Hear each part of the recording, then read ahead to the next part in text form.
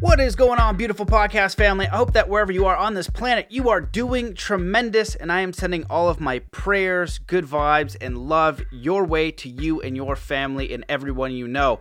We have an absolutely spectacular episode of the show for you today. We have Leonard Perlmutter on, and we are talking about your conscience, the key to unlock limitless wisdom and creativity.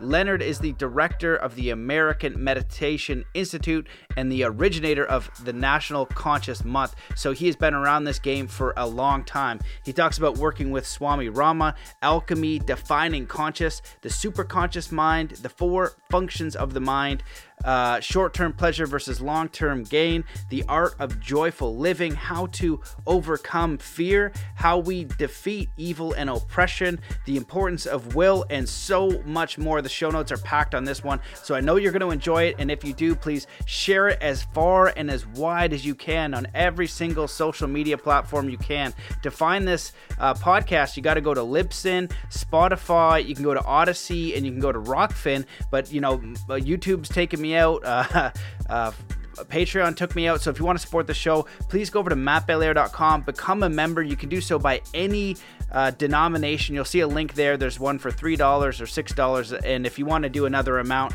you can do that. There's one for $9. Just send me a note, matt@zenathlete.com. You can have it for $0 or as much as you want to donate, because Patreon is now gone. So it's a way to keep this show going, because it does take a lot of time and effort. But the best way to support this show is to do 3 kind acts wherever you are in the world today. I want to thank my sponsor, The Good Inside and Pure Body Extra. There is so much going around with heavy metal detox, and they have the best heavy metal detox. They use advanced zeolite. They come with a ton of scientific literature about the power of the zeolite to get the heavy metals out of the body. And so if you want to get a bottle of that, they're offering my listeners $50 off. So the bottle's only $13, and you just go to thegoodinside.com/Matt, MATTB, and you can try out the heavy metal detox. It's something that I've been using, loving, as well as the super green drinks and the protein as well, because I'm an athlete. And one of the guests said you need 1 gram of protein per pound. That's too much, man. I can't eat that much protein. Even when I'm trying, it's only like at 150 a day. It's just completely nuts. So I've just been adding in the greens and the heavy metal detox, and I've been feeling really great with that. For those of you guys who really want to get clear on who you are, you want to let go of all the limitations, all the BS, all the self-doubt, and you want to get crystal clear on who you are, who you came here to be, to live your life purpose with tools and strategy and community, I invite you to do some coaching within the Atomic Alchemy Mastermind group. If you hit me up, I'm happy to invite you to a call as my guest, and also check out the Soul Compass course and the Quantum Heart Hypnosis experience. Everything that I've created revolves around peak performance, but for your unique life purpose, to put everything you are as far as strategy and mindset and tools and mastery towards your unique purpose. And so if you don't know what it is, we can help you find that. The Soul Compass and the Quantum Heart Hypnosis is not mystical stuff. You can go through a process and you can find it. And the Atomic Alchemy group is for those who want that accountability, because it's not just 1 day or 2 days or a week and now you know your life purpose. It's a journey so that you leave a legacy. And so if that's fascinating to you, hit me up, matt@zenathlete.com. I would love to work with you. I would love to hear from you and support you on your journey. So that's it. Let's come into a powerful state of peace and coherence before we dive into today's episode. Wherever you are in the world, just stop what you're doing. Take in a deep breath in through your nose.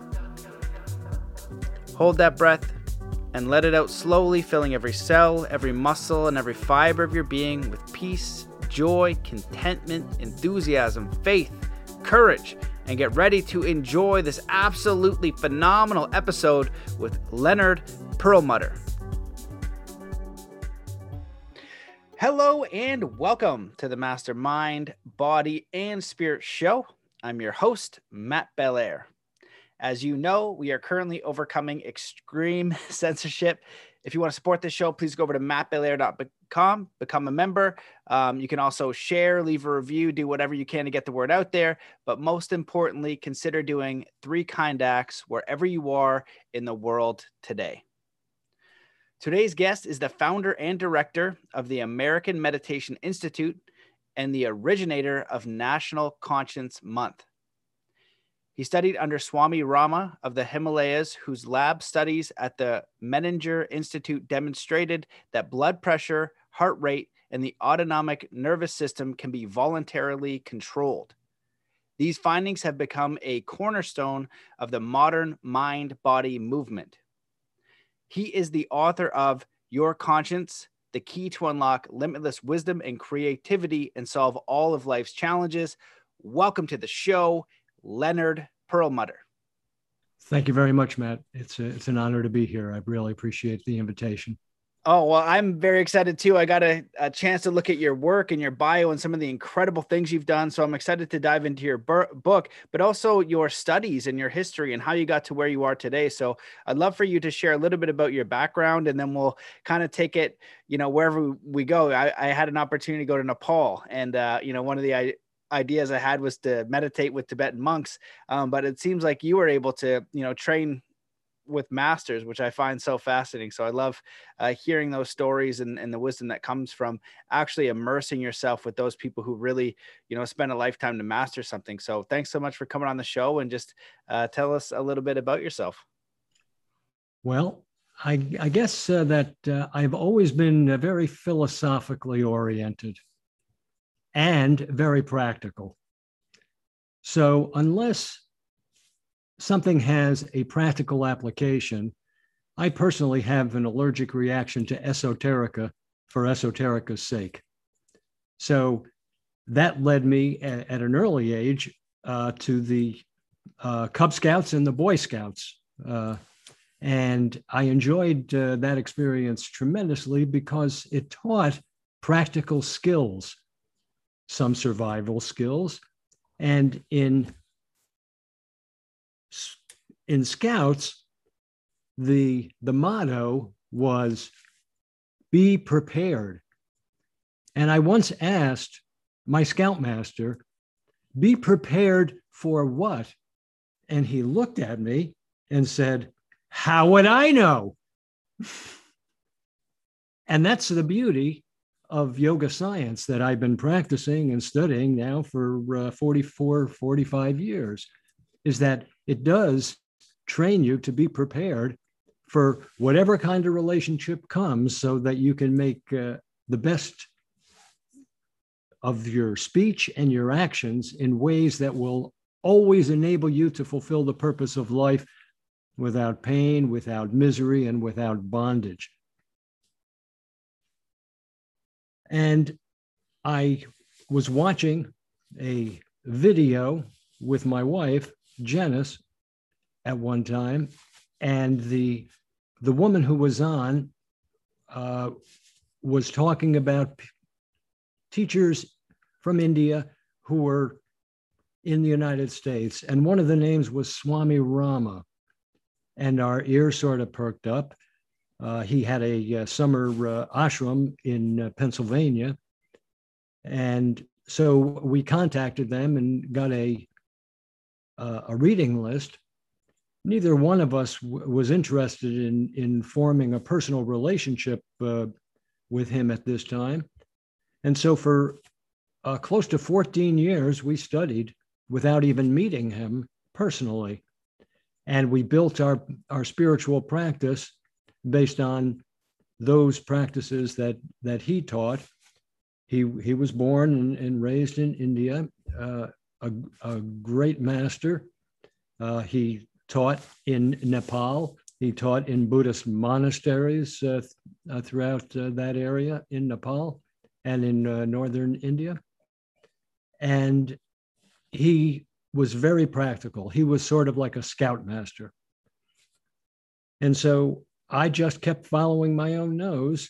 And at a certain point, we were initiated into that tradition known as the Bharati tradition, which is the oldest continuous spiritual and meditation lineage in the world. The knowledge that has been stewarded by the Bharati tradition has become every single spiritual and religious tradition on the planet. And it's all just very practical, commonsensical ways of looking at life and relationship.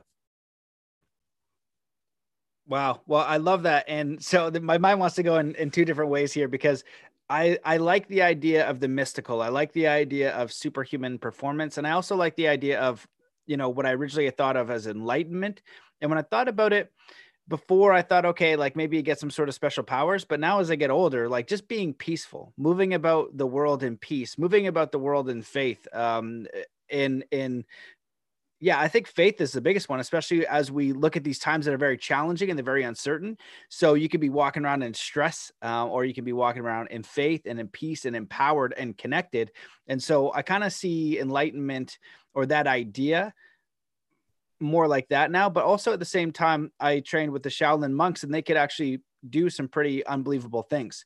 And you look at the work of the book Yogananda wrote, Autobiography of a Yogi, and he talks about some pretty mystical things, which are outside practical. It's like, oh, this is interesting. This is kind of non-linear, but the teachings are always very practical. So it's what I found in my life with doing these studies is that those are like the mystical experience, or the transcendental experience, or the, what maybe a new seeker wants, right? I want this expanded consciousness.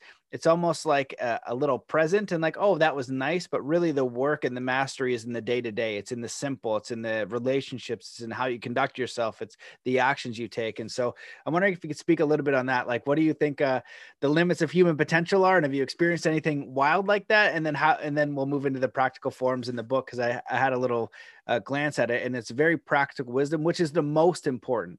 And that's why, with people who are getting into meditation, sometimes the newer students will ask me, how do I have these out there experiences, or, all that kind of stuff. I'm like, well, those are great if you have them, but that's not the point, right? The point is the practice and the process. And if you get that experience, it's almost like a gift that's beyond you. That's been my perception of it. And I'd love to hear your view. Well, my experience dictates that limitations on our creativity in the world is in direct proportion to the faulty concepts that have been installed and that are active in our unconscious mind. So concepts are very interesting, and we have picked up a lot of different concepts along the way. Some we learned from our mother, and some we learned from our father, our grandparents, our siblings, our cousins, our friends, our teachers, celebrities, the culture. And many of these concepts that I now have stored in my unconscious mind are really not very helpful. But I carry them along, and whenever I'm in a situation where my emotional buttons are pushed, I use those concepts, and as a consequence, I wind up in pain, and I wind up causing pain to other people. So the limitations can be changed, and that's the purpose of yoga science, is to make the unconscious conscious. The only way that we can change the software of the mind that currently acts as obstacles to our path of realization, to our path of happiness, health, and security. In order to go beyond those, we have to have a conscious relationship with them. And all sorts of relationships provide us those means. So if I am driving on the highway and some crazy driver cuts me off in traffic, forcing me to slam on the brake, what happens is, from my unconscious mind, a bubble comes forward in the form of anger. And I'm aware of a tremendous amount of anger toward this driver. Now, once that anger has come forward, I can do something with it. What is the anger? Anger represents my creative energy in the world in a contractive, debilitating form. We know that anger can kill. we know that the more we give attention to our anger, it sets forth a whole cascade of poisonous hormones that can actually poison our system. And yet it's energy. And what did we learn in fifth grade? We learned in fifth grade that energy cannot be created and it cannot be destroyed. But we also learned that it can be transformed.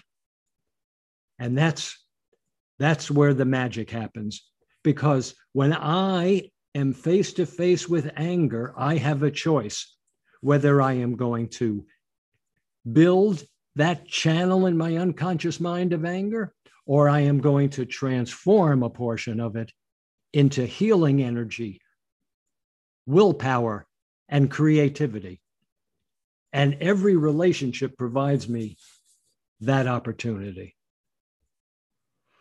I love that. It reminds me of studying alchemy for a little bit. And one of the references they made is saying that most people think alchemy is turning lead to gold, like the actual materials, but actually it's the emotional. And so when you're speaking about that anger, it's like lead or like coal. And so it is energy, but where are you going to direct it? Right. So we seem like it's negative, but we can actually use that in a way that turns out to be positive. It's just energy and how we're going to transmute that and direct that power. So I think that's a really important thing for people to understand. It's not necessarily bad. You know, I feel like some people are talking about nowadays, everything needs to feel good and needs to be perfect. And, you know, I don't think that that's, you know, necessarily true. If you've done a little bit of living, you know, life can be very challenging. I love to hear your perspective on like the definition of conscience, you know, like how do you define conscience? And then, you know, why do you think, or how do you talk a little bit about employing your conscience in every decision you make? And it seems like many people live life on autopilot. They're not connected. They're just going through the motions, and then they're having these experiences and they feel out of control, emotionally, physically, spiritually. They're just on this treadmill. So I'm wondering if you could define conscience for us and how we might apply that, you know, daily to improve our lives. Okay. So I want to start off by telling you something that I want to come back to later. Okay. So I'm going to say something up front as a reaction to the question that you posed, but then I want to put it aside and talk about the conscience and what it is and what it does. The point that I want to make up front, though, is that every single decision and every single choice that every human being has made, does make, or will ever make is always authored by the conscience.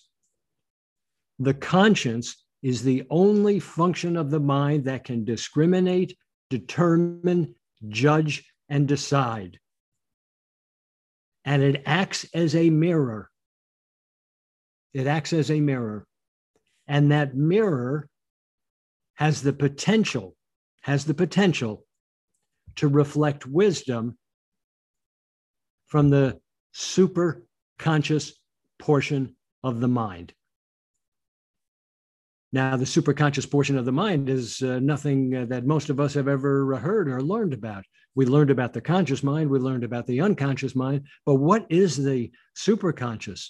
Is this some kind of a strange mystical something that is beyond me? And the answer is no. It's the same portion of the mind where Albert Einstein saw mathematical equations, where Paul McCartney can hear beautiful melodies. It doesn't mean, Matt, that you're going to become a physicist if you use your conscience. It doesn't mean that I'm going to be a songwriter if I use mine.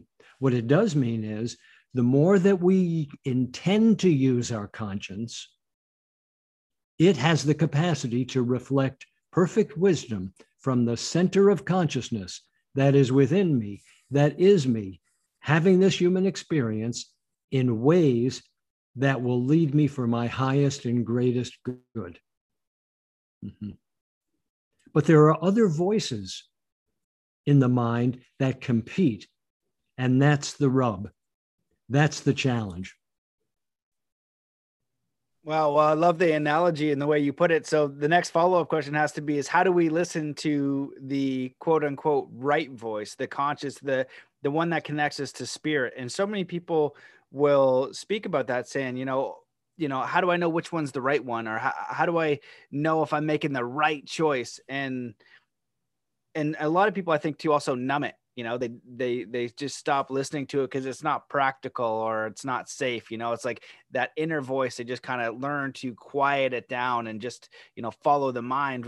Some say mind or heart, whatever the case may be. But that real voice from spirit or God, the thing connecting you to the superconscious or the noosphere, however you want to describe that, nature, internal intelligence. I feel all of us have that. And so how do we know if we're communicating with that voice and then have the courage? Because I think too, that more people know what the voice is, but they choose not. They know which one it is and they know the thing to do, but it's not practical and it's not certain and it's not guaranteed. So they don't want to do it. So I'd love to hear your thoughts on that. Okay. There are 4 functions of the mind. We've always known that there are multiple voices in our head, but we've never really been taught, and no teacher that I had really knew anything about it. But there are 4. First is the ego. Now, the ego is anything that separates me from my true nature. Anything that separates me from the pure consciousness, wisdom, and bliss that is me, that is having this human experience. So it's not just a bravado type of thing that modern psychology talks about. Oh, he's so egotistical. No, it's anything that separates me from the truth of who I am. And the ego, I always imagine the ego walking around with a chainsaw strapped on its hip. And whenever it comes across a relationship, the ego takes out the chainsaw and cuts it in half and says, "Oh, this is good. Let's do it. This is bad. Let's not do this. This is pleasant. Let's go after this. This is unpleasant. Let's avoid that at all costs." Mm-hmm. And so the ego is very, very loud, very pushy, very insistent, often wrong, but never in doubt. Okay? The conscience, which is this mirror that can reflect wisdom from the center of consciousness, is sort of a quiet and speaks only in whispers. Mm-hmm. So that's the ego. And the ego, you should know, is tethered to the reptilian brain. We all carry that from this evolutionary trajectory, that we carry all of that in our mind. That reptilian portion that is all about the fear of annihilation. And it's critically important that we examine every single fear, because fear is critically important in our lives. Fear always takes one of 2 shapes. One, I'm either afraid I might lose what I have, or I'm afraid I might not get what I want. Mm-hmm. That's the ego. Another voice is the senses. Sight, smell, taste, hearing, touch. The senses, through the mind, project our creative energy into the world through the eyes and the nostrils and the mouth and the ears and the hands and the feet, so that we can find out information about the material world. What kind of relationships are going to bring me happiness? What kind of relationships are going to bring me security? What kind of relationships are going to bring me health? Mm-hmm. And so the mind projects my creative energy through the senses to look and smell and taste and listen and touch, and then bring back information into my awareness so that I can make a decision about what's to be done and what's not to be done. Now, these senses themselves, they're like 6th or 7th grade children, right? they're really not discriminating. And they're very susceptible to the pitch of advertising. Mm-hmm. And so in our culture, if it looks pleasant and it smells pleasant and it tastes pleasant and sounds pleasant and feels pleasant, do it, buy it, and you'll be happy. That's not always the case. It's not always the case. It's very much analogous to walking into a local tavern in your town, and you can see over the door, there's a big red neon sign flashing all the time. Free beer, free beer, free beer. Oh, that's for me. And so I start to walk through the door.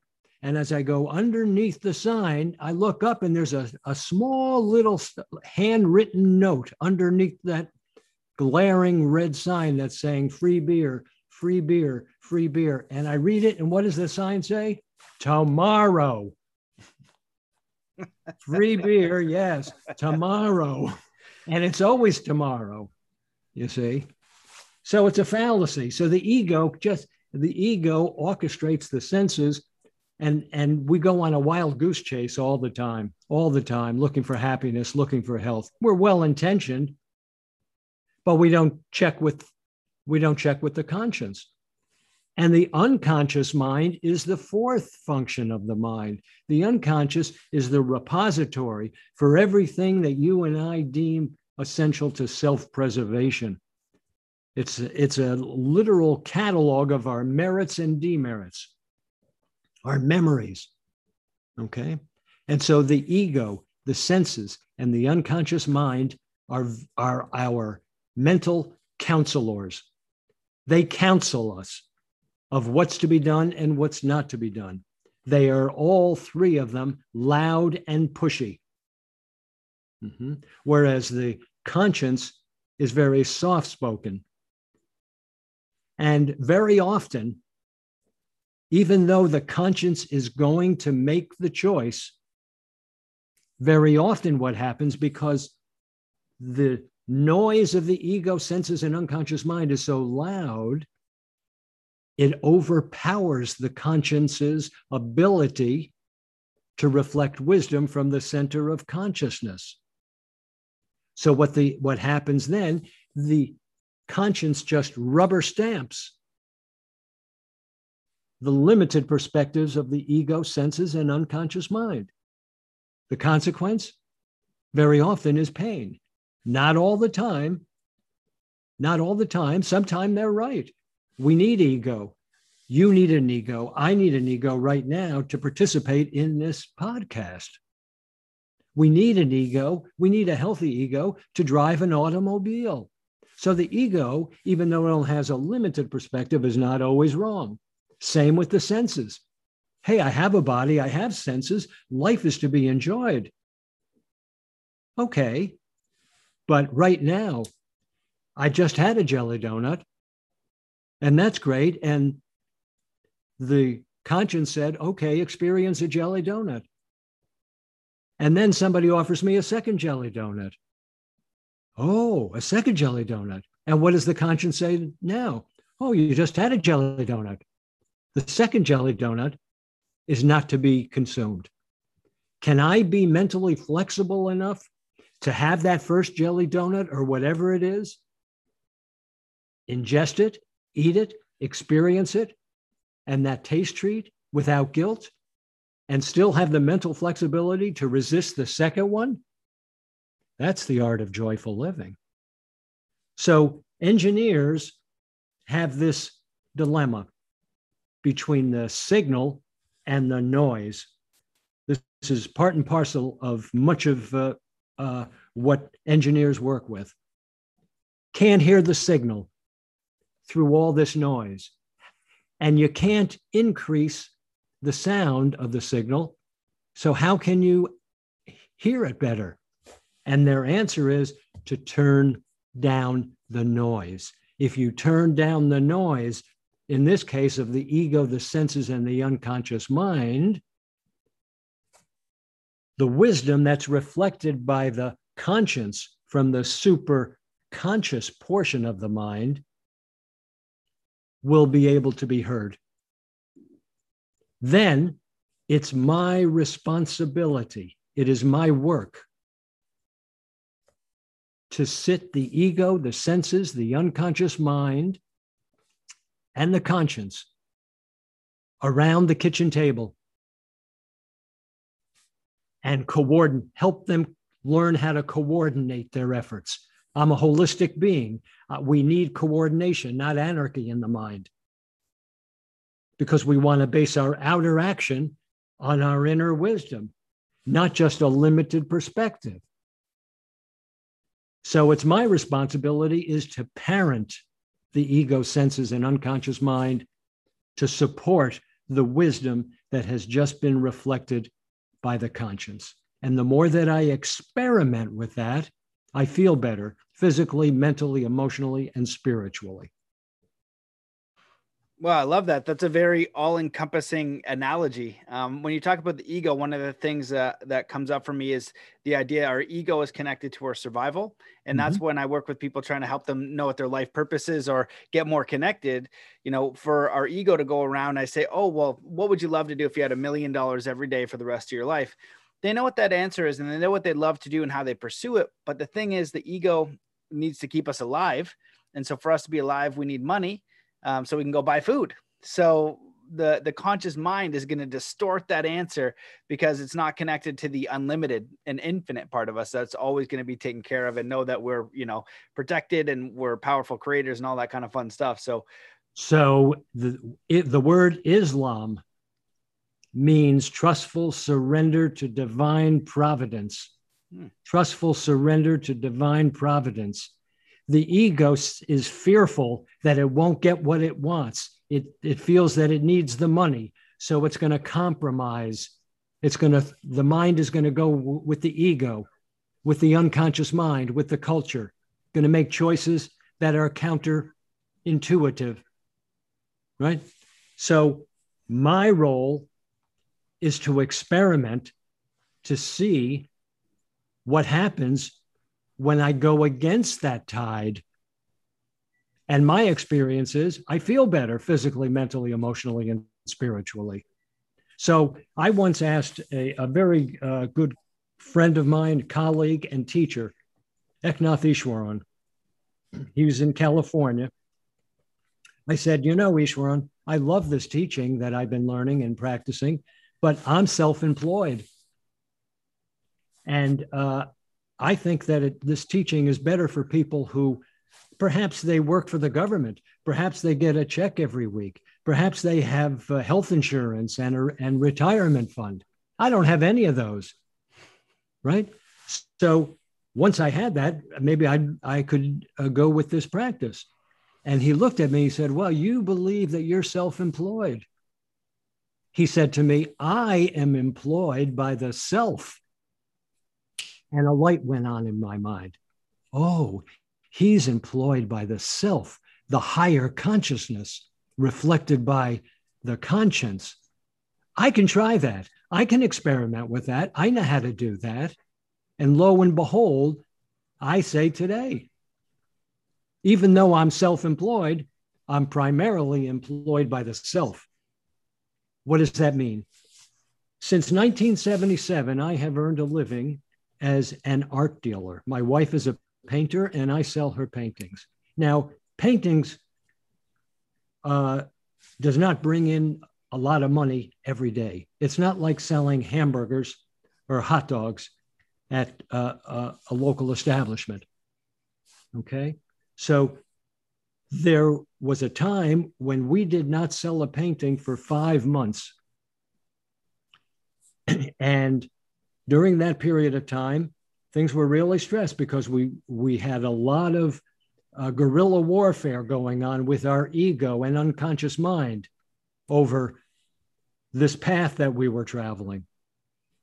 But we were trusting it, trustful surrender to the higher self. So it was in February, which is always iffy weather-wise, and I was having a retreat. And I had 6 people who were coming from all over the country. But there was a bad storm that Thursday and into Friday. It was a weekend retreat. And half of the people of the 6 canceled. So we had 3 people. Friday morning, the morning of the beginning of the day in the afternoon when the workshop would start, we got a call from somebody, and he and his wife had to cancel. So now the 6 is now down to 1 person. This person was coming from Cleveland, Ohio, and they were already on the plane on the way. Have to do the workshop. And all these thoughts about fear, how are we going to make a living? And we haven't sold a painting. And yet we're going in the hole financially for this workshop because we don't have enough registration funds to help defray that. So I called some of my students and they came over to sit in the class as students.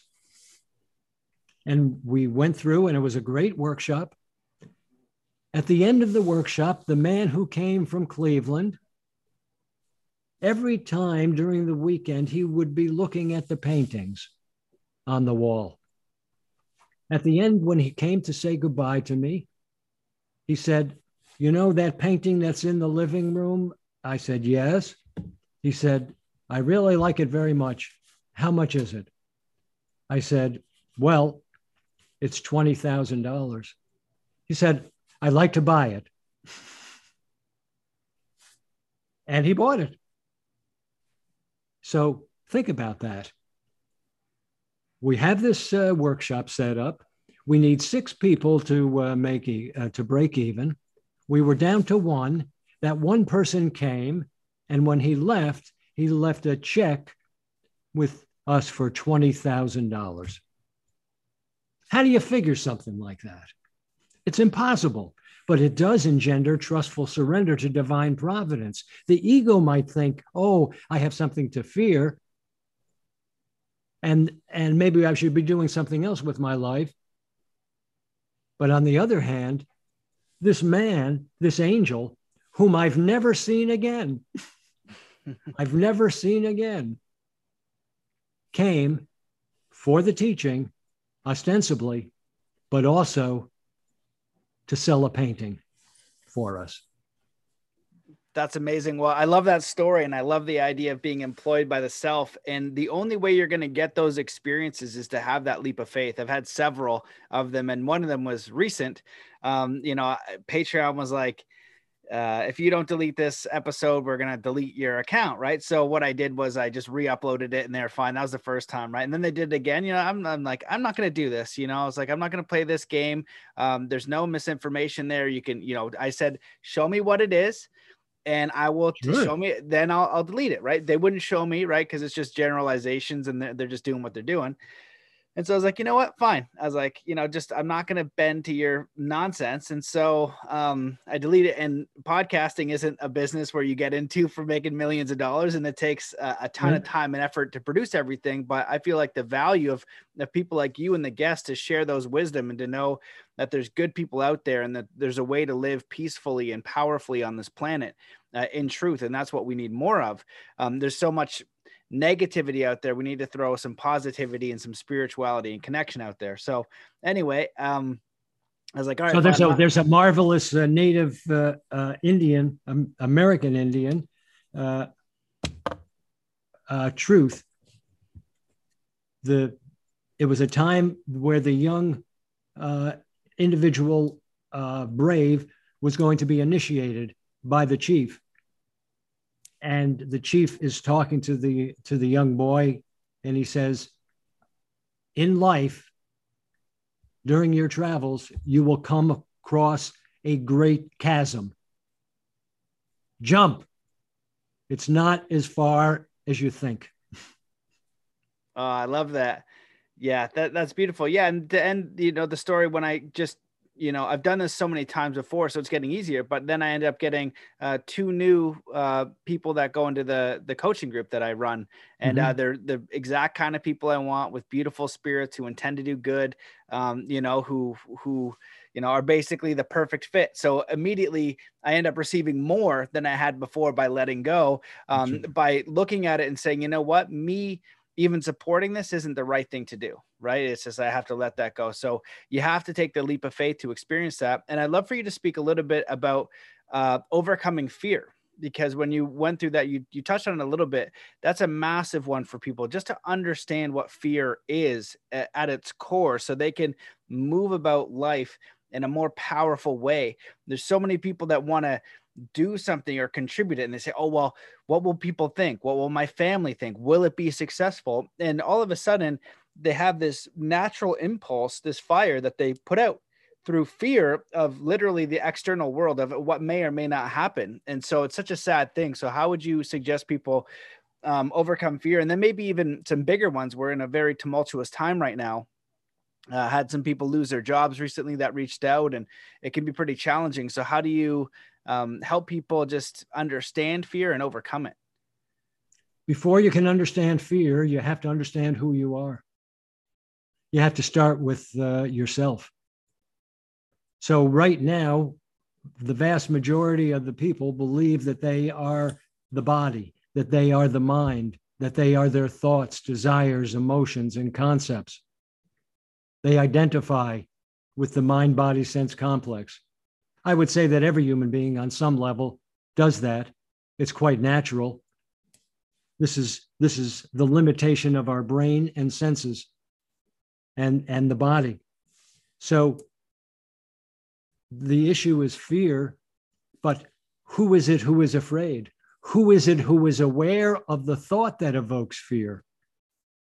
So who am I? And that's key, because the truth is, I am essentially spirit having a human experience. I am pure consciousness, wisdom, bliss, and fullness, having this human experience. I am a citizen of two worlds, outer and inner. And the art of joyful living is to unite the two worlds, base my outer action on my inner wisdom, reflected by the conscience. If I can base my outer action on my inner wisdom, there is no conflict in my mind. If I can reduce the conflict in my mind because I know who I am and I'm following the wisdom of my core, I'll get what I need. I automatically will get what I need. And proving that as a scientist through experimentation is the key. That's the theory. Okay, now in the midst of every relationship, base your outer action on your inner wisdom, not taking on too much too soon. It's just a journey, one step at a time. Don't try for a touchdown right away. Just deal with what's in front of you in the present moment and see where it leads you. My experience is, yes, if my outer action conforms to my inner wisdom, I get what I need. When my outer action is in conflict with my inner wisdom, then that inner conflict projects outer conflict and pain. And that means fear. I'm going to fear because I think I'm separate. I don't think that I'm one with the entire universe and beyond.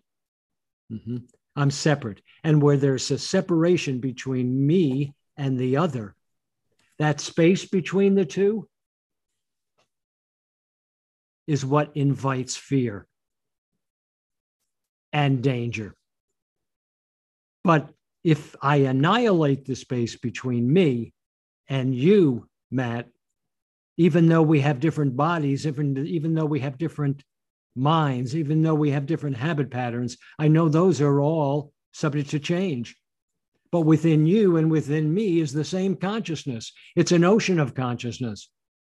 So you and I are one. So if I can annihilate the space between me and you in this relationship, what is there to fear when there's only one?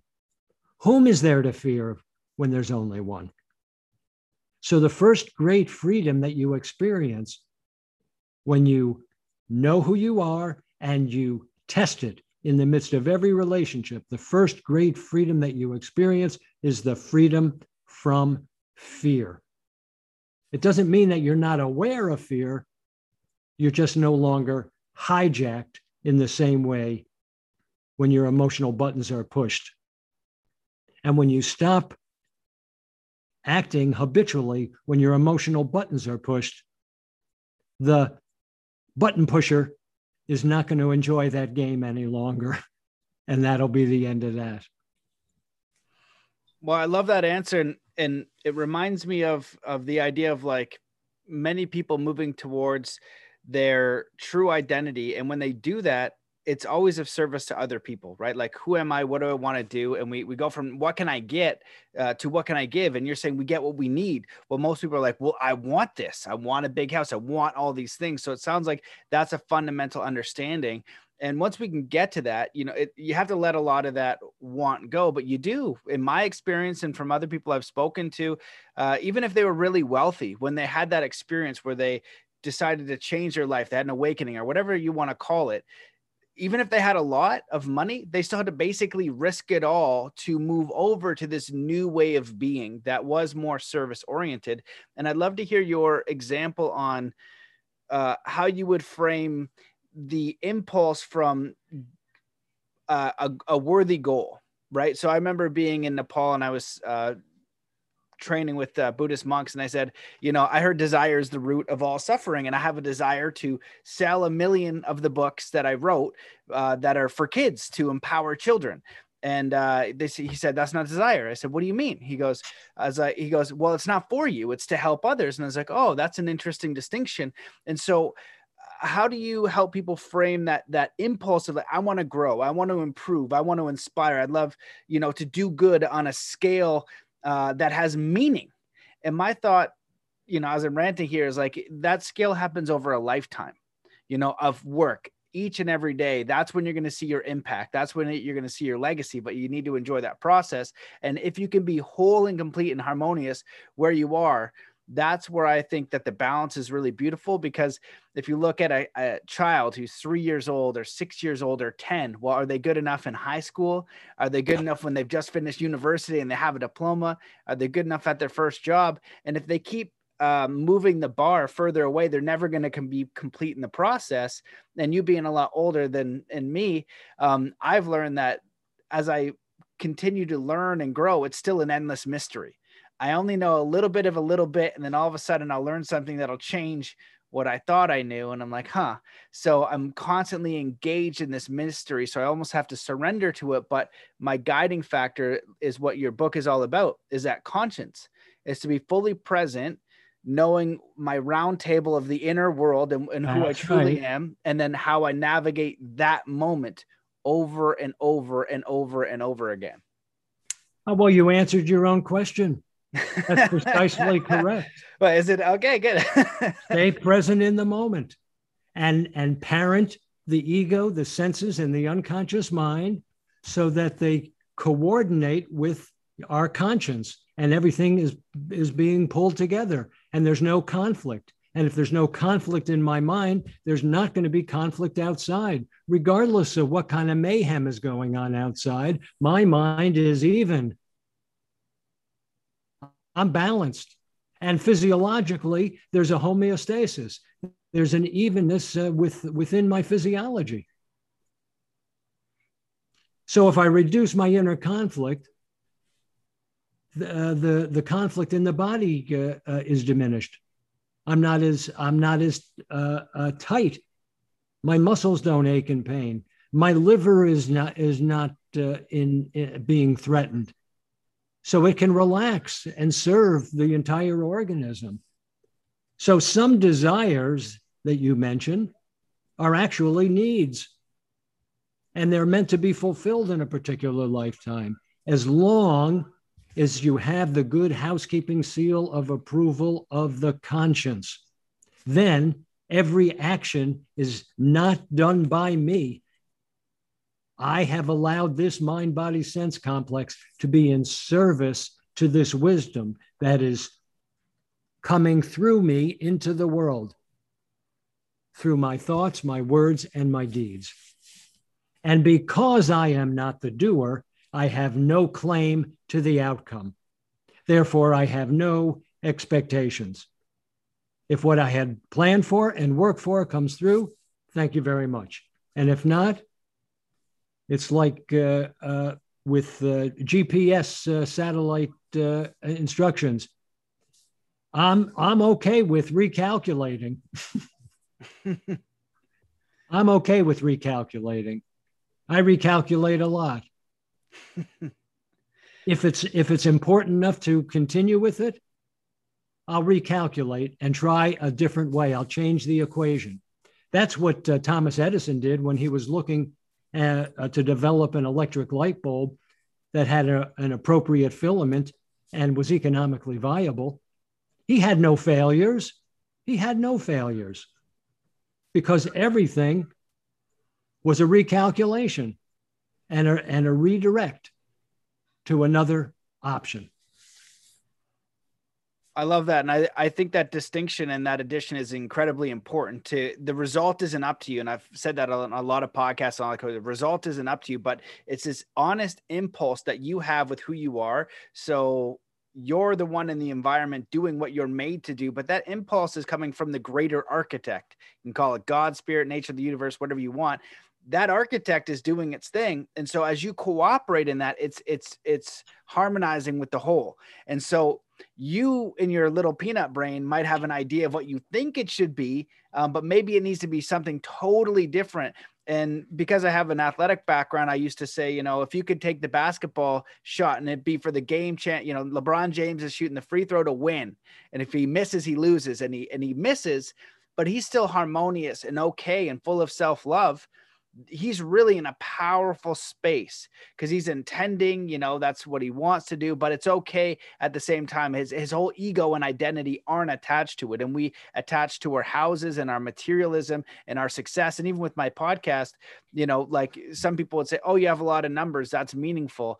Well, I look at it in different ways. It's like, this is a process of the work and the result is what it is, and my job is following that impulse for as long as it tells me to do it until another signal comes through and tells me to do something else. And the nice thing is the signal is uniquely for you. I like doing this. This is awesome. I'm so grateful, to have conversations like this, to listen to this wisdom, to have this dialogue, and then to share that with others who would find value in it as well. So it's such an important distinction. If it's your signal, right, that impulse, then that's yours to give. And you will be taken care of. I've never not had enough. I've always been okay. And so I feel like it's a very powerful way to live. So do you want to comment on that, or should I throw in a question? No, I think that's great. The most powerful resource that we have of all are our thoughts. I get thoughts. You don't get my thoughts. You have your thoughts. I don't get those thoughts. Why do I get this thought? And what is a thought, right? Because this particular mind-body sense complex has been chosen by this supreme intelligence to incubate this thought embryo. And the more that I incubate it, the more attention I give it, all of a sudden it creates a concrete form. That means speech. I speak in service to that thought. And with even more concentrated attention on the thought, I start doing something in the material world, even with different objects. I call Matt, can you help me with this project? And all of a sudden now the two of us theoretically are working on this. Mm-hmm. And so our problem is what we call likes and dislikes. Mm-hmm. We have become so addicted to our likes and adverse to our dislikes that I am in mental conflict. Everything is all tied up in knots mentally. I'm imprisoned by my likes and dislikes. But if I can go beyond my likes and dislikes, we already know that that which I like and which is pleasant isn't always good for me. We also know that what I don't like and is unpleasant isn't always bad for me. So if I can listen to the conscience to explain to me what's to be done and what's not to be done, I can go against likes and dislikes. When I was 13 years old, I ate food that I loved, and I was in a lot of pain. It caused me a tremendous amount of pain. Well, fast forward to today, that 13-year-old mind is no more. So what do I eat today? I don't necessarily go after food that I love. I go after food that loves me, that loves my eyes, that loves my liver, that loves my pancreas, that loves my joints and musculature. And then through time and experience, I learned to love those foods. I love that. More powerful analogies and examples. It's very simple. Like you said, simple and practical wisdom. I'd love to kind of share a challenging one with you.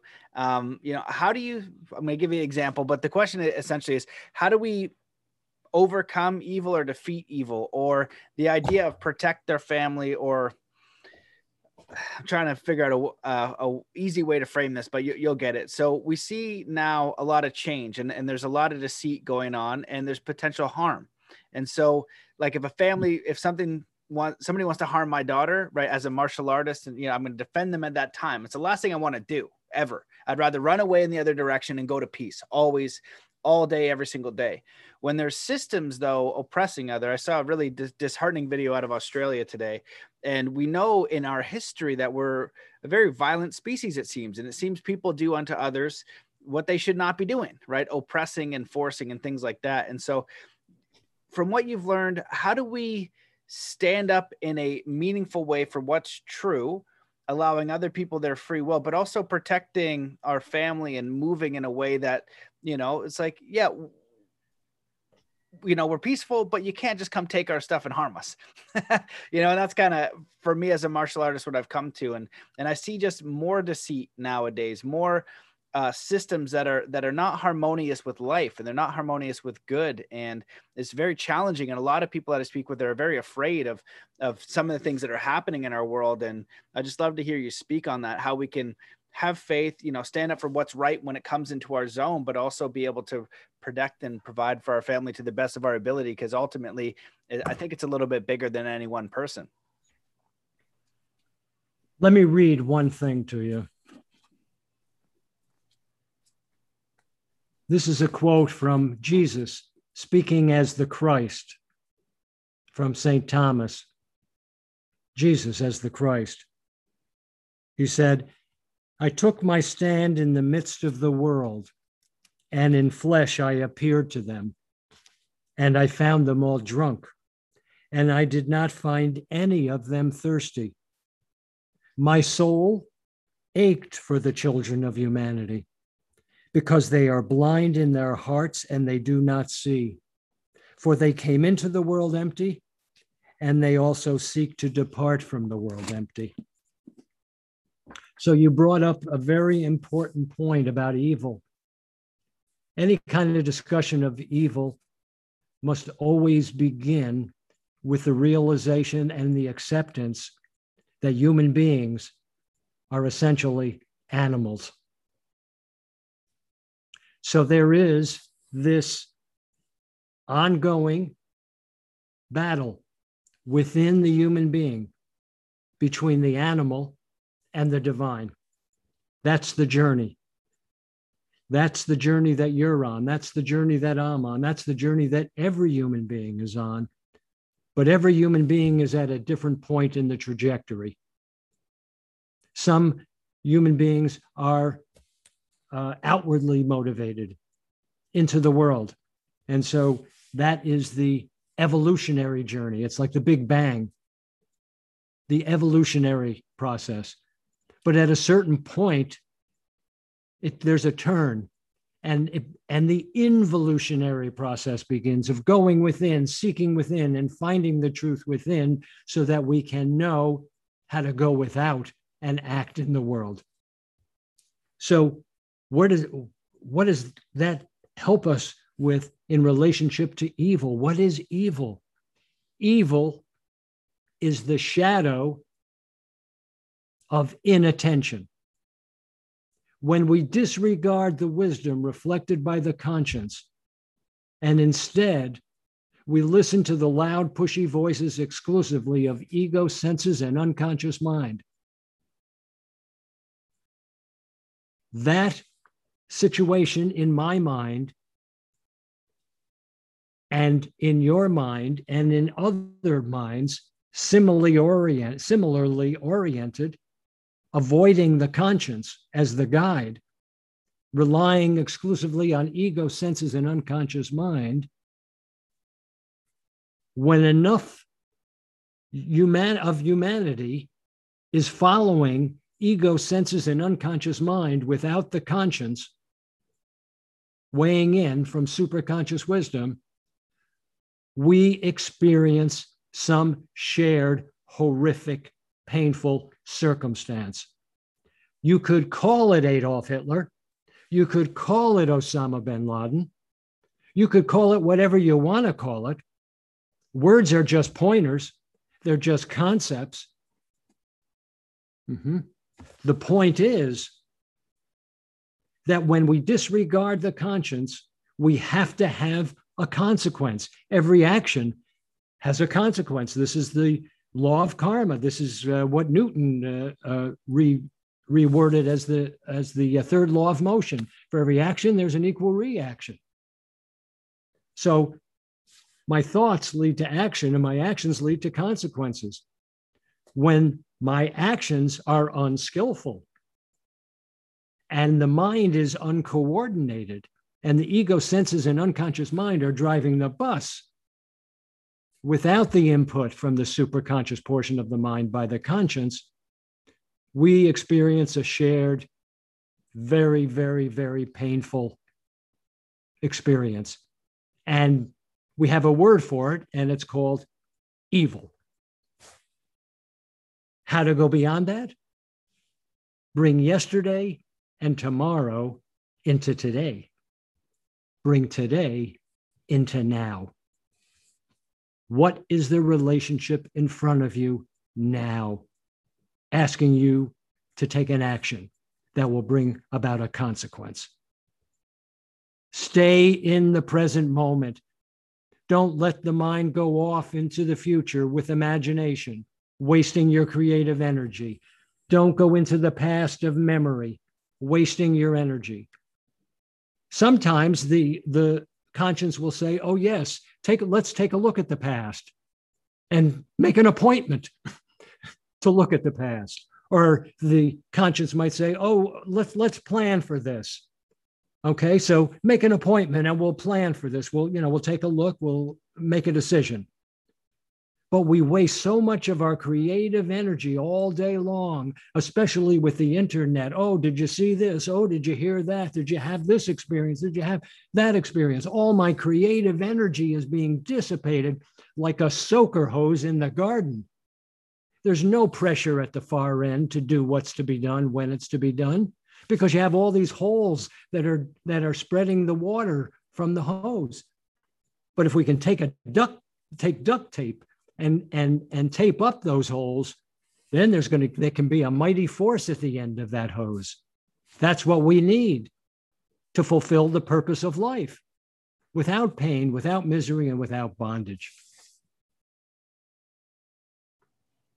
Wow. Well, that's a powerful answer. I agree with what you're saying, because I see a lot of people who are observing some of the things happening and they're getting lost in the balance of it. They're not taking care of themselves. They're in increased stress, and what they're looking at. Yeah, a lot of it may be true and it can be stressful, but there also needs to be that inner harmony of where are you spiritually, where are you physically, where are you emotionally. And then my thought is to think that if I'm created by a supreme being and I'm here and I have a soul, then I matter and I'm protected. And I'm going to believe that as long as I can, and not ignore the things that are going on, but not with that little spout analogy, not spend all day there. This is happening, but what am I doing for the solution, right? 1 ounce of prevention is more than a pound of cure or something like that. I was saying that the other day and I forgot what the analogy was, but I was like, okay, this could be happening. I'm aware, but I'm not fearful. I can now build this. I'm going to keep building as much as I can to move towards the positive, to move towards the solution, to be out of fear and into empowerment, knowing that I am being guided by something greater. It's a more empowering space to be in. And with that said, I'd be curious what your thoughts Let me just are. parenthetically before you Please. Chime in. Because the actions that you're taking through, for example, through your life and through your podcast, you are dropping pebbles in a pond. And those ripples that are created are noticed by people whom you will never know. But they are being influenced by it. They are being influenced by it. So that's why it's so important to be in the present moment, to know what our marching orders are. What is the relationship that I'm supposed to handle? Is it too insignificant? No, there is no insignificant kind of relationship. None. So whatever it is that I'm being asked to do, be of service, completely, creatively, with the mind coordinated in service to the wisdom reflected by the Buddha. And there's no telling what kind of effect it will have in the world, but it's got to be good. Yeah, I love that. I'm glad you brought that up, because it reminded me of the idea that one of the great deceptions is that you are not powerful, that you don't matter. Who are you in this small town? Well, of course that matters. And I love the analogy of, if you don't think small things matter, sleep with a mosquito or something. Mm-hmm. And, but we matter to that relationship. If you look at the forest and there's a beaver there or there's not, right? His habitat is going to change everything, right? You matter to your families. You matter to every person you see. You matter more than you think. People are observing you. We know now about mirror neurons. And even if you do an action and they're not hearing you at all, nothing is landing on the mental level, your example matters. Your vibration and who you are matters. And this great deception that who you are and what you do is insignificant is one of the greatest deceptions of our time. So if I'm watching television and the internet all day long and all night long, and filling my consciousness with fear and anger and frustration and impotence, what kind of vibrations am I putting out into the world? Exactly. Yep. Yeah, exactly. And so when you become aware of something that is an issue, what is the exact opposite that you want, right? So when I was teaching snowboarding, it's so simple. If you're afraid of landing on your head doing a backflip, that could be all kinds of problem, right? What is it that you want, right? You want to land it, right? So if you see all these issues, okay, I see, these problems in this, what do I want? What's one thing I can do to now put a pebble in that cup, right? If I see people in stress, what's one thing I can do to install a bit of happiness? Maybe it's a post, maybe it's listening to somebody, maybe it's writing an article, maybe it's being a better example of health. But the conscience will always know what it is. Exactly. Will always know what it is and will always instruct you if you can turn the noise down enough to hear what it is that is your next assignment. 100%. Okay, so let's make it practical as heck then, because I 100% agree with you what you're saying. Somebody's listening to this podcast and they say, hey, everything in my life has exploded. I don't know what's going on and I don't know what to do. And I have all these threats coming on. How do I apply my consciousness to know, to lower the noise and just know what my next step is? What do I exactly do?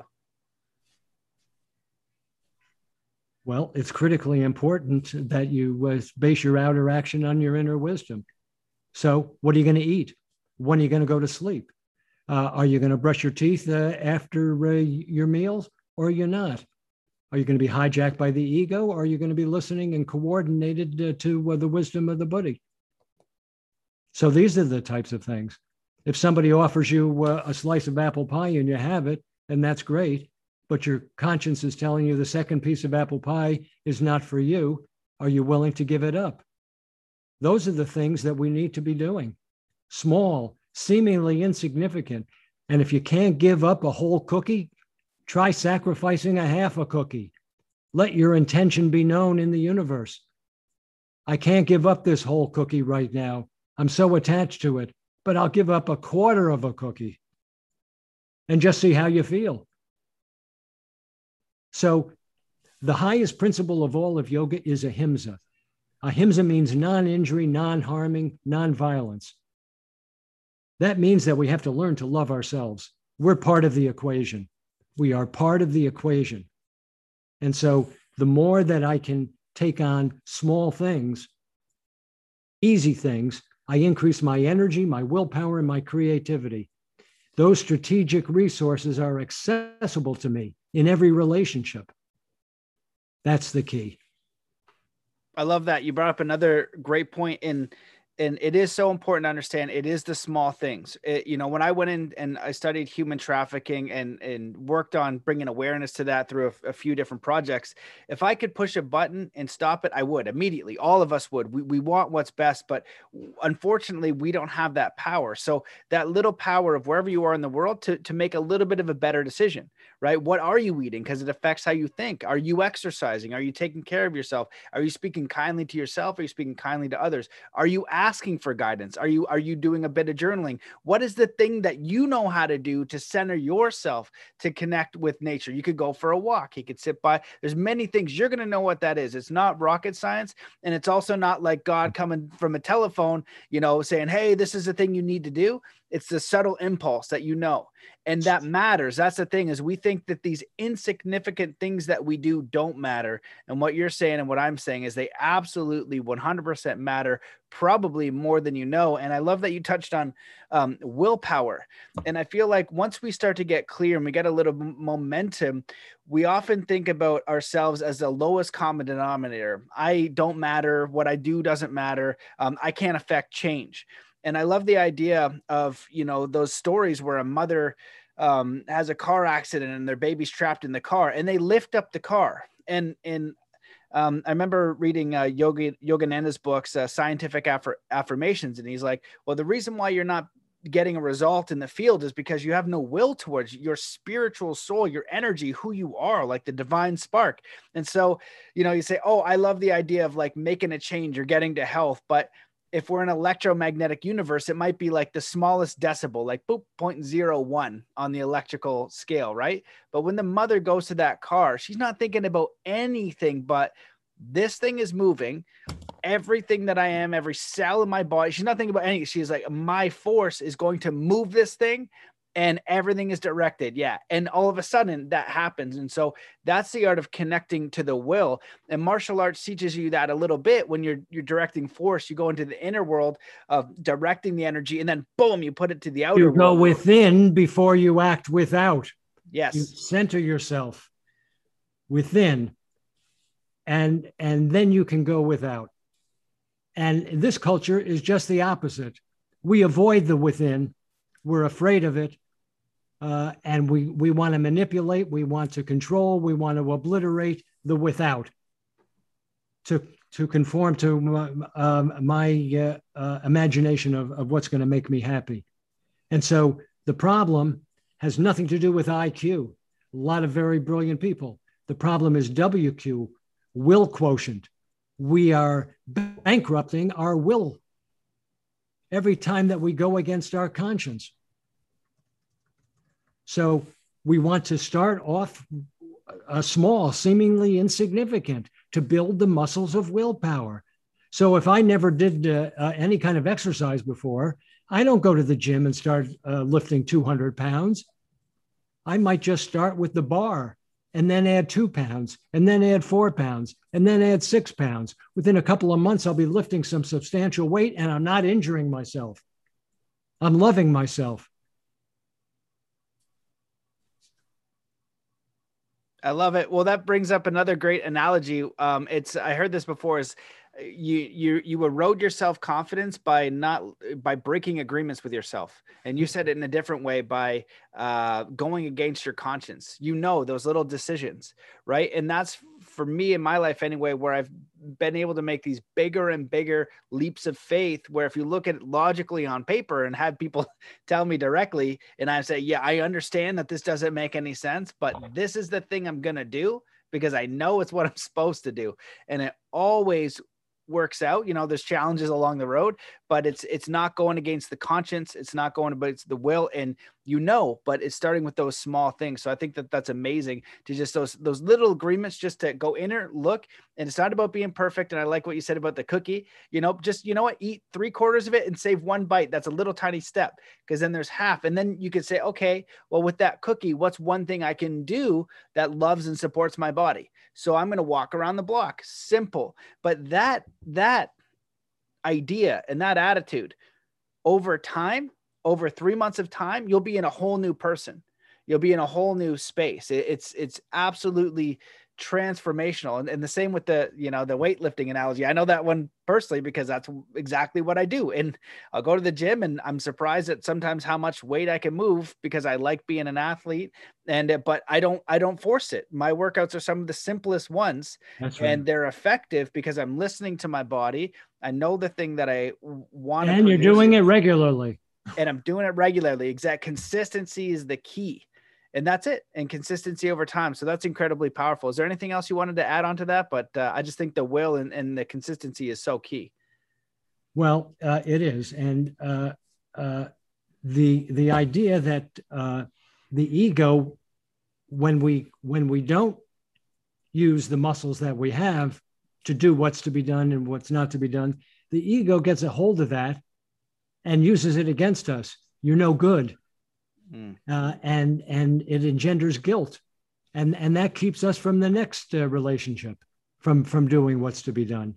So I wind up with no willpower and tremendous amount of fear and tremendous amount of anger and tremendous amount of selfish desires.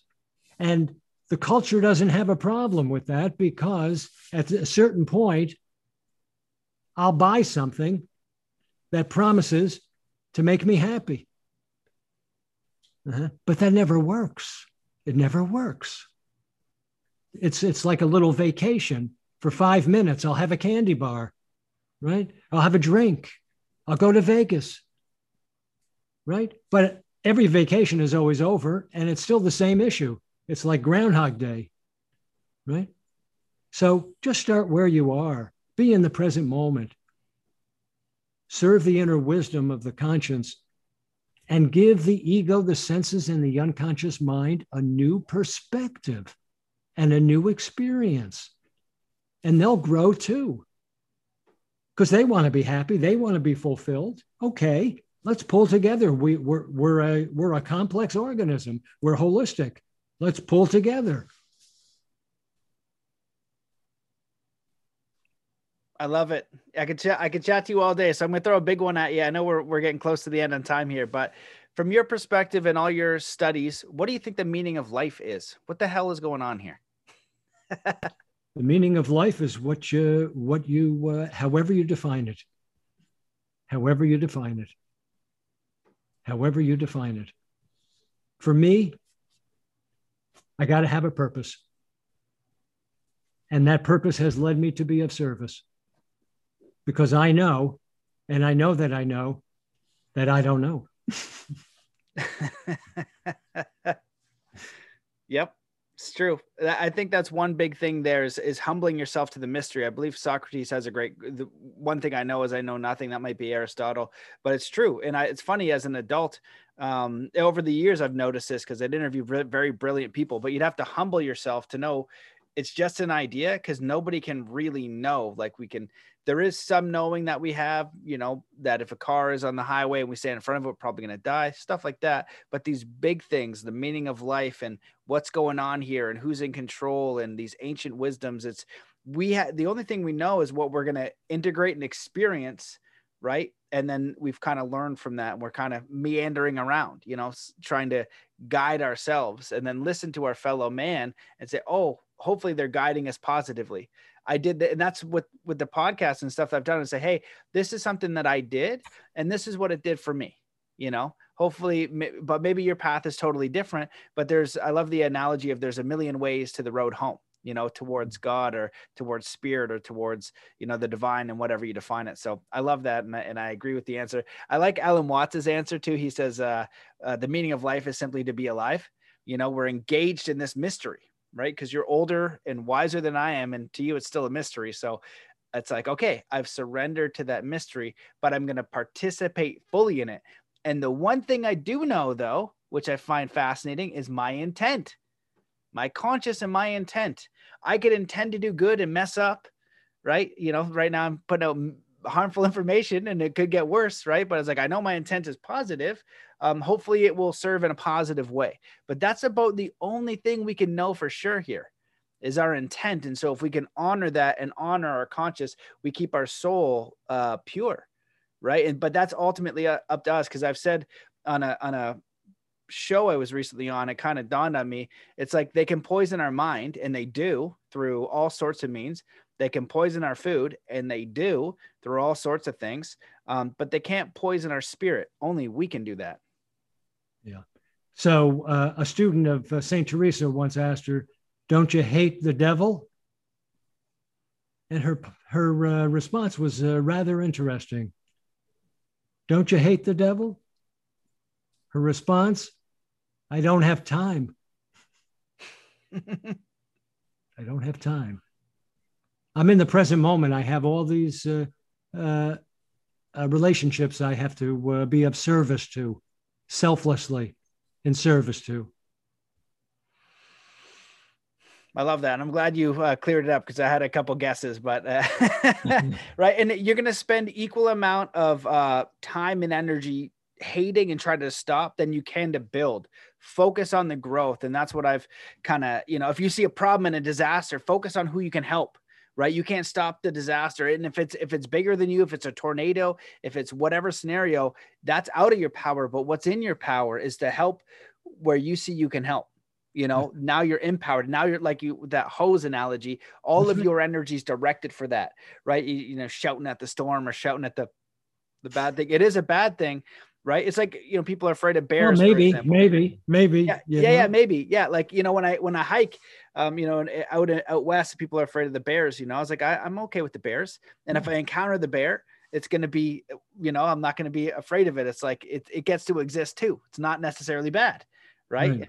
Yeah, I kind of surrender. If he's going to eat me, he's going to eat me, but I don't think that should happen. I kind of like surrender to the higher purpose. I think that analogy was more clear in my mind. It might not have come up exactly how I wanted. But I'd love to ask, is there, I'd chat with you all day. I'll throw in one quick one. And then if you have any other things you'd love to chat about, let me know. What's your view on the Ascended Masters? Do you think they were physical people? Do you think it's analogies? Because I just did a law summit, and all these experts from around the world, they told me that basically the contract on the planet is a 1611 King James Bible, only for the reason that the Queen swears her oath on it. So when you go into the courts, she kind of owns, all these lands still. So when you know that, and they're trying to do an act or a statute. So this has nothing to do with being right or wrong. That's, if you harm someone, that's different. That's criminal. There needs to be a person on the other side.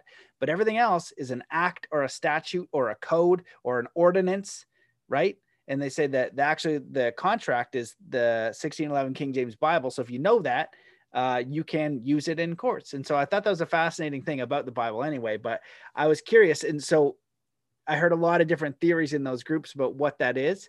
What's your view on the Ascended Masters, or people like Buddha and Jesus, and even like some of these recent masters like Yogananda? When you read his book, you hear masters appearing and reappearing, and it seemed like an honest account. It seemed like an honest book, right? So I tend to kind of agree. I'm going through Richard Dawkins right now, Power versus Force. And he said, optimistic people tend to agree with people until they're proven untrustworthy, and pessimists don't agree until it's, proven unequivocally. So I tend to agree to think he had those experiences. So I'd be curious your view on all those things. I don't give things like that too much attention. Fair enough. It's not attractive to me to give my creative energy to trying to figure it out, or accepting it or rejecting it. It's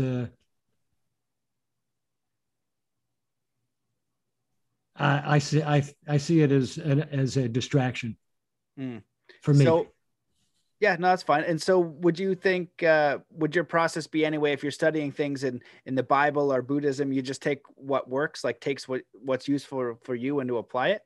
Well, I know that the Bible, both the Old Testament and the New Testament, it's all an interpretation of yoga science, the eternal truth. And so I go back to the origin, and it's all about relationship. It's about basing outer action on inner wisdom, staying in the moment, getting the mind out of the past, getting it out of the future, have one pointed attention, cultivate detachment, create a space between stimulus and response so that I can check with my conscience, and then exhibit the necessary willpower to do what's to be done or not do what's not to be done. That's where I live my life. That basically sums up all of the spiritual texts in like a few words. So that's brilliant. My view is that, I take the Bruce Lee approach where he applies what works and disregards what doesn't. So that's where I am with it. When I read the books and things like that, I'll apply something. And if it's useful, like you said, beneficial, there might not be weight to that inquiry, right? I don't see the benefit. But straight is the gate and narrow is the way, because it's a trap to become a spiritual tourist. It just, time is too short, and my creative energy is being called in different directions most of the time, to dissipate it here and there and everywhere just for ego gratification. Got it. Love it. So when you're talking about the origins, do you have a book or reference that you enjoy that you feel like is the origins of spiritual teachings as far as you've discovered? I would say the Upanishads. I wrote a book called The Heart and Science of Yoga. It's an interpretation of everything that originated 6,000 plus years ago. But for today, it's an application, a practical application for today. It's not for everybody. That's why I wrote Your Conscience. It's acceptable. It's bite size. Awesome. Well, I love it. Well, this has been a treat. I really enjoyed this episode. It's been I've really enjoyed it. Oh, good. I love your energy. I love your mind. Thank you. Is there anything that you wanted to touch on or anything that you wished I'd asked before we close it up? No. Perfect. We're complete. This is good. We were complete before we started. Yeah. Okay. So if people want to check I highly recommend people check out your work, check out the book. Like, from me interviewing a lot of people, I always know somebody who knows their stuff for a long duration of work and being able to persevere. But that last sentence you shared, it was so succinct. And when I read whole books on Zen and mindset and things like that, it literally comes down to those two things, or those few things, those few ideas, that little space before responding. That's where your freedom is. Otherwise, you are just an animal responding to signals. It's just because you get angry, it's not bad. You know what I mean? It's okay. What are you going to do with it? Are you going to direct it, or what are you going to do respond? With it?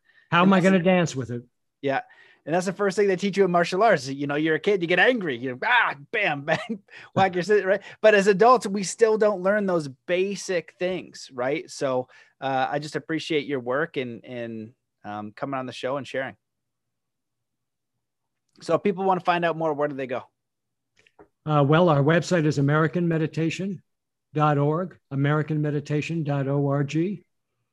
And the book has a website called yourconscience.org, yourconscience.org.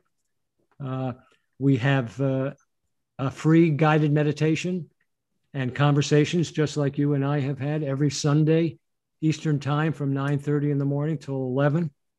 And you'll be able to meet other spiritual seekers, and you'll receive a recording of the event the next day. I guess those are the things. Awesome. Well, thanks so much for coming on the show. This has been a treat. We'll be in touch, and I wish you all the best, and definitely invite the audience to check out your work, support. If you get the book, leave a review. It helps, and share it with others if it's helpful. So thanks so much, Leonard. Have a wonderful day. Thank you for the invitation. I deeply appreciate it. My pleasure. God bless you. See you later. There you have it, ladies and gentlemen, the absolutely spectacular Leonard Perlmutter. I hope that you enjoyed that episode. It was chock full of just absolutely useful wisdom that you can actually apply. And so I invite you to check out his work, to check out his book. If you like this episode, please share it as far and as wide as you can on Facebook, Instagram, Twitter, wherever the heck you are in the world. Telegram, go find me on Telegram, because the censorship and the blacklisting and all of that is incredibly challenging. So I really rely on you guys to help get that word out there, because if we're not going to stop, I'm going to keep doing this no matter what they do, how they affect the bank, or whatever the case is. I'm going to keep putting out episodes. So if you want to support this, share it, leave a review, become a member at mattbelair.com, and you can do so for free or by donation. That would be incredibly helpful as well. Support our sponsor, thegoodinside.com/Matt, MATTB, and check out their Pure Body Extra Zeolite. It is a very powerful heavy metal detox, and it's very important to have in your life in these times, because heavy metals are freaking in everything. So I'm happy to have them as a sponsor, because I use their product all the time. And check out, some of the stuff with Soul Compass and the Quantum Heart Hypnosis, because this entire podcast, all these years of work, has been to help you know who you are, to live your life purpose, to develop your connection with the Creator, with God, with whatever that spiritual force is, so you can live in alignment. And when a person does that, they're more fulfilled themselves, but they also contribute to community. So it's in hopes to give you all the tools and training and strategies so you can do that. So you can do it through the podcast, through the Soul Compass training course, through the Quantum Heart Hypnosis, and through the Atomic Alchemy coaching group. And so all that is accessible to you for those who are ready to take action. So if you're hearing this and you're thinking about it, take action. Send me an email. I'll send you something to accelerate your process and help give you clarity and empowerment. So that's it, guys. Thank you so much for listening. Let's come into a state of peace and coherence before we close out. Wherever you are in the world, just stop what you're doing. Take in a deep breath in through your nose. Hold that breath and let it out slowly, filling every cell, every muscle, and every fiber of your being with peace, joy, contentment, enthusiasm, inspiration, courage, faith, and get ready to enjoy the rest of your day. So thank you so much for listening, and we'll see you in the next episode.